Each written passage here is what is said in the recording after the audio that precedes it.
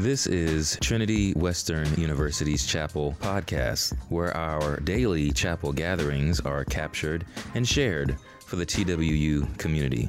Whatever your day looks like today, we're glad you're tuning in.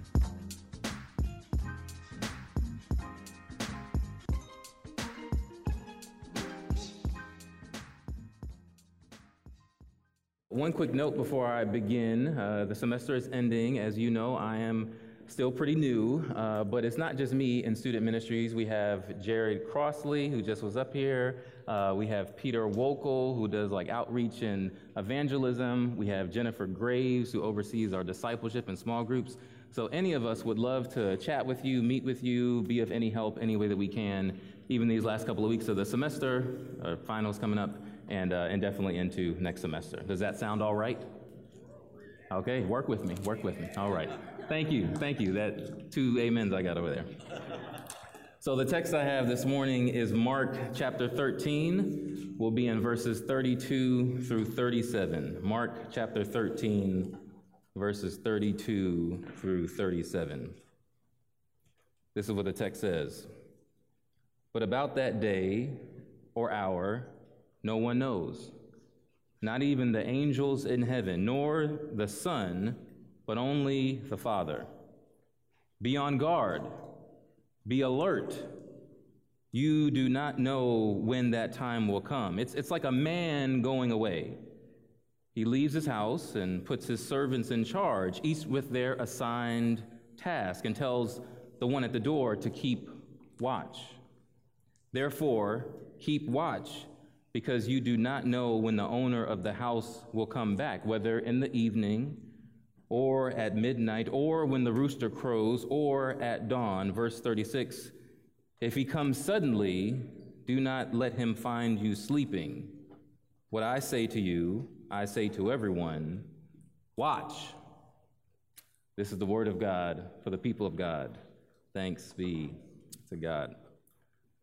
So if you would, permit me to begin with a story.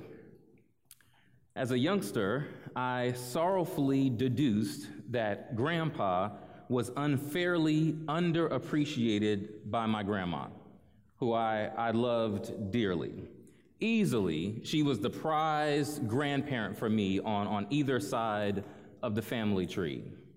And yet, in between cooking wondrous feats from scratch, y'all kind of young, so from scratch means with no accoutrements of kind of modern stuff, you just make stuff.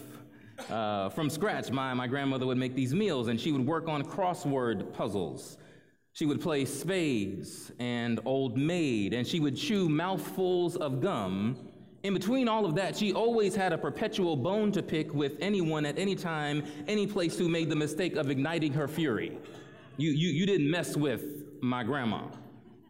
But Grandpa was the usual culprit, which sometimes, unfortunately, led her to threaten him with a knife in hand, and at other times, she just would dole out a barrage of language so coarse and so powerfully agile that hardened sailors would have been wise to take cover. In the final years before he returned to dust, it was discovered, however, that Grandpa was far from innocent. Apparently, he'd maintained a lifelong appetite for selfishness of the highest degrees that maimed his family at every conceivable turn, even with documentation and living testimonials before him, quite cognitive in his abilities, even into his 90s. He still could not come clean. Nurturing ungodly habits tends to do that to you, whatever the age. Dysfunctions find a resting place, and right becomes wrong, and wrong becomes right, and self-preservation becomes the carrot that is dangled in front of your life at all costs. Despite a heaping helping of substantial character flaws, you would have liked my grandpa. You would have gotten along with him. He was a likable guy that way. He was funny, gregarious, big smile, laid back, full of effortless, composed, older guy coolness. He had a fedora hat angled always to one side, always just one side. He always had a cigar in his shirt front pocket, fresh lotto ticket in hand, and always holding a knot full of cash with which he would bargain his movements around the unforgiving, brutal concrete city blocks of the Bronx. Grandpa liked to watch movies, but the movies watched more of him than he did of them. Occasionally charged with supervising my sister and I while the other adults were out when we were visiting my grandparents in New York, he would start dozing. I mean, like deep snoring, just for 10 minutes, 45 minutes, only to randomly awaken and then begin commenting, wrongly though he often was, about this movie as if he'd been awake all along. Responsibility, paying attention to details, and the attuned patience of the whole process were not his strong suit. It might have taken me 3 years, I kid you not, to finally watch the entire 1960 Western action film, The Magnificent Seven. I highly recommend it. It is great. All of this was on account of my grandfather's intermittent interruptions. Whenever I changed the channel, since, he's asleep, he would get startled and he would jump up and say, hey, I was watching that. But he wasn't watching it. It was watching him. If you don't mind me saying, it seems that Jesus is warning us about falling into a similar posture as my grandpa in this text. Watching for this or that is a trait of biblical conviction, a vital outcome that unites us across land and sea and generations. Those frequenting modernity's best upper crust silk stocking congregations or lofty cathedrals, Gothic cathedrals dripping with stone and stained glass and gold leaves were connected. There's networks of secret holy huddles in Afghanistan, in Eritrea, in Iran, in Yemen, in Burma, in North Korea. We're all connected. We're waiting. Mennonites in Abbotsford, Baptists in Texas, Pentecostals in Toronto, Wesleyans in Kentucky, the Salvation Army in East London, Anglicans in South Africa. Whosoever lifts high Jesus' name understands that waiting is par for the course, whether you like it or not. In part, and not at all in a docile silo, this is what Christians do. Before an imminent execution, Jesus asked his disciples to keep watch with him. In Deuteronomy, there's instructions to watch yourselves closely so that you do not forget the things your eyes have seen or let them fade from your heart as long as you live. To Christians in ancient Corinth, Paul wrote, "Be watchful. Stand firm in the faith, act like men, and be strong." And to those in Rome, he warned to watch for those who cause divisions, who deceive people by smooth talk and flattery. I'm going somewhere. We watch even as God watches over us, pulling together the culmination of his final plan. Massive buildings will be turned to dust. Wars, earthquakes, and famine will persist. Families will implode as children will rebel against their parents and have them put to death. But in and of themselves, these going-ons are not necessarily a big billboard announcing Jesus' return, so much as a simple, unfortunate, commonplace calamity representative of a broken world brimming with rebellion.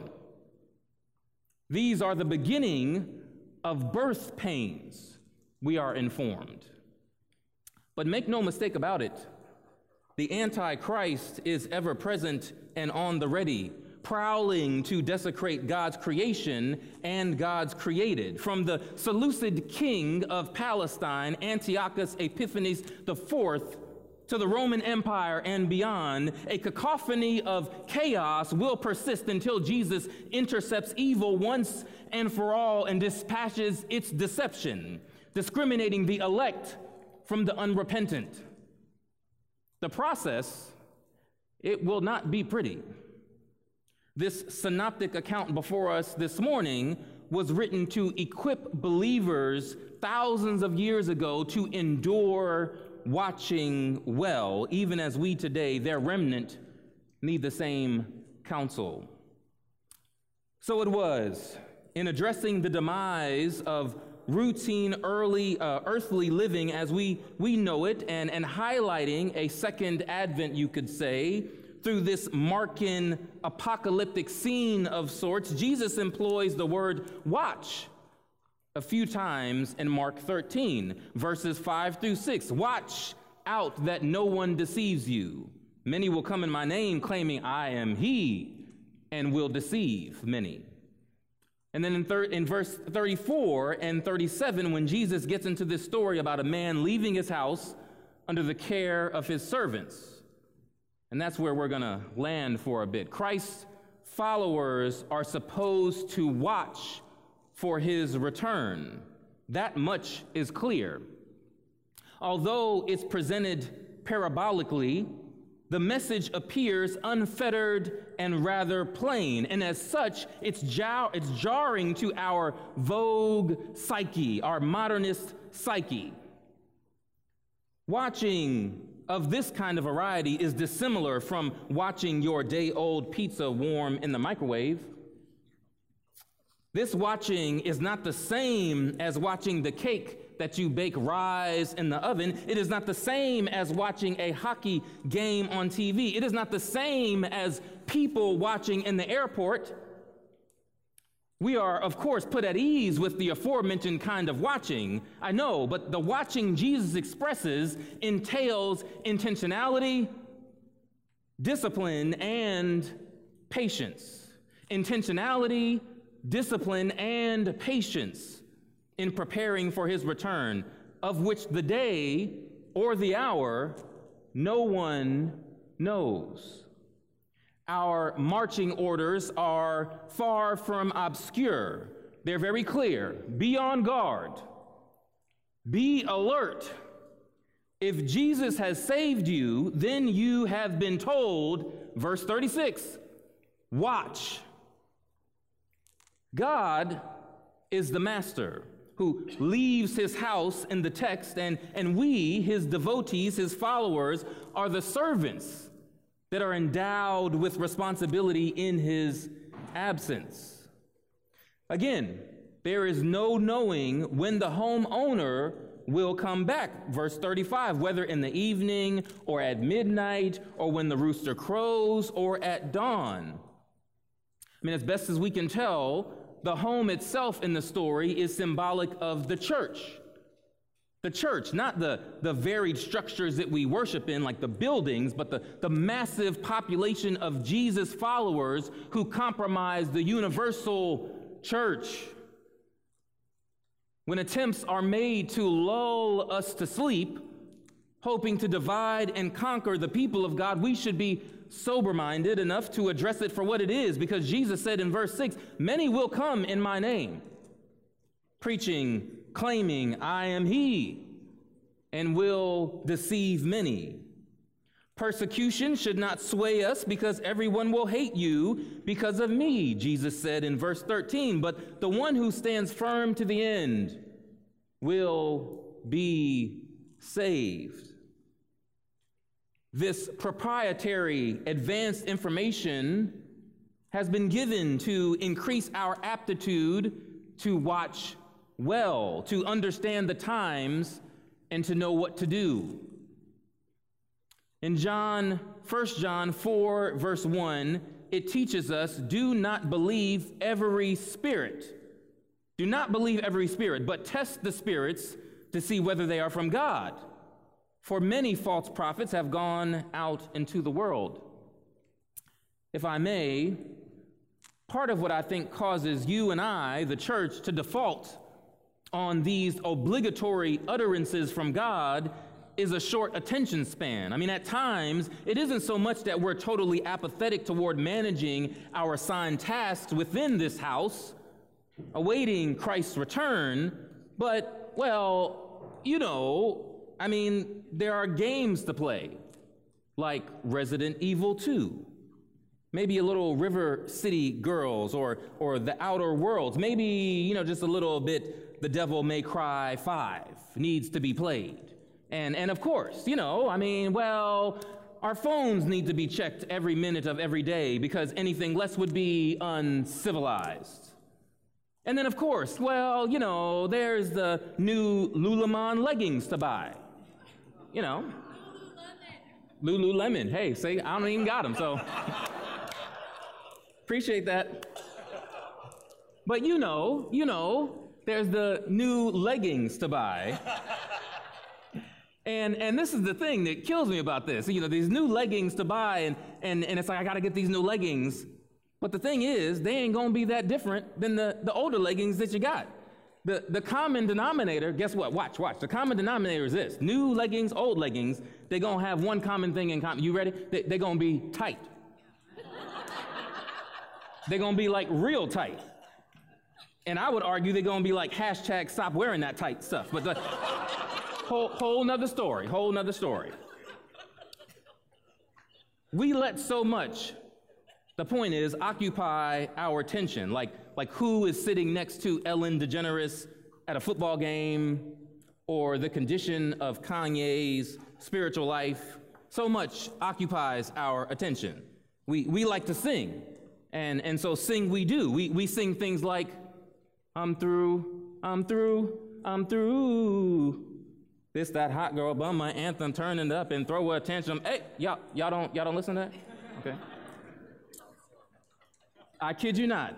There was this brother in the car a couple weeks ago, and he's like in his car, like just jamming, like he's just tuned out to the world on the highway, like not paying attention. And I wanted to like roll down my window and be like, brother, watch the road.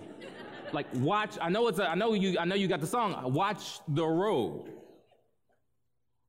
The point is, in all of this, more frequently, it comes at the expense of the warnings and the primary work that is given to us by God Almighty.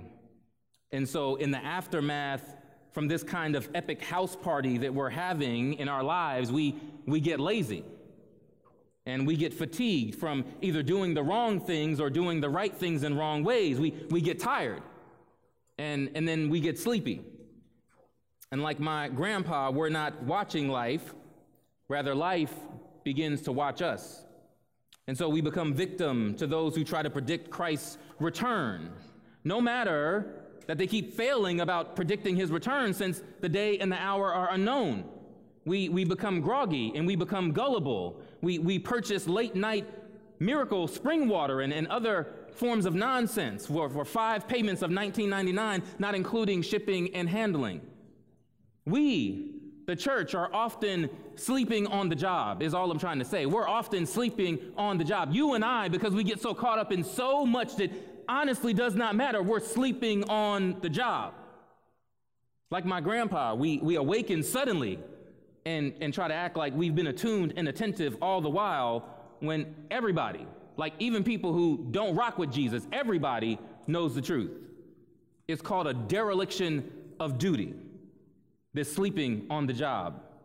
And so my admonition for you this morning, considering Mark 13, especially verses 32 through 37, is simply to prioritize the tasks before you, to do your part in watching over God's house, full of God's people, with the countercultural qualities of intentionality and discipline and patience. Survival does not afford you being neutral or passive about everything all the time because you want people to like you, because you want to have friends, because you don't want the conflict.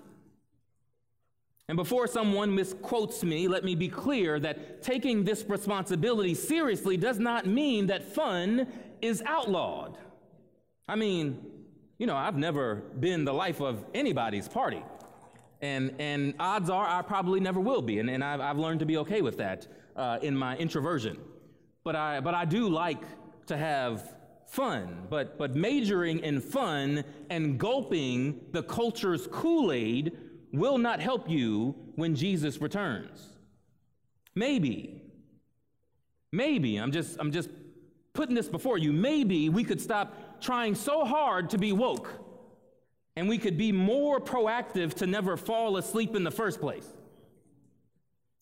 While you are guarding the church, being on alert for internal and external threats, do not neglect a steady diet of the truth. It's good for you. It doesn't go down easy all the time, but it's good nutritional value there for you.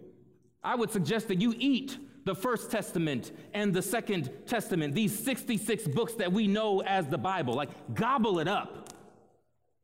It will teach you how to survive, surely, in times of plenty, but especially in times of deprivation and calamity and persecution and pestilence, which, if no one's told you, are sure to introduce themselves to you. That is, until Jesus returns to press the hard reset button and wipe away our tears, that we will weep no more.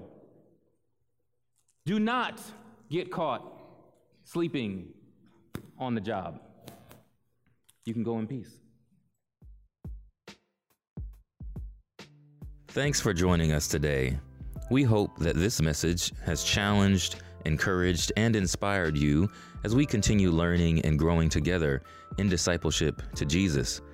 Every week, you'll find new chapel messages on our channel from local and international speakers, ranging in diverse and engaging topics. So go ahead and subscribe for the latest of what's going on in chapel. Much love and happy listening.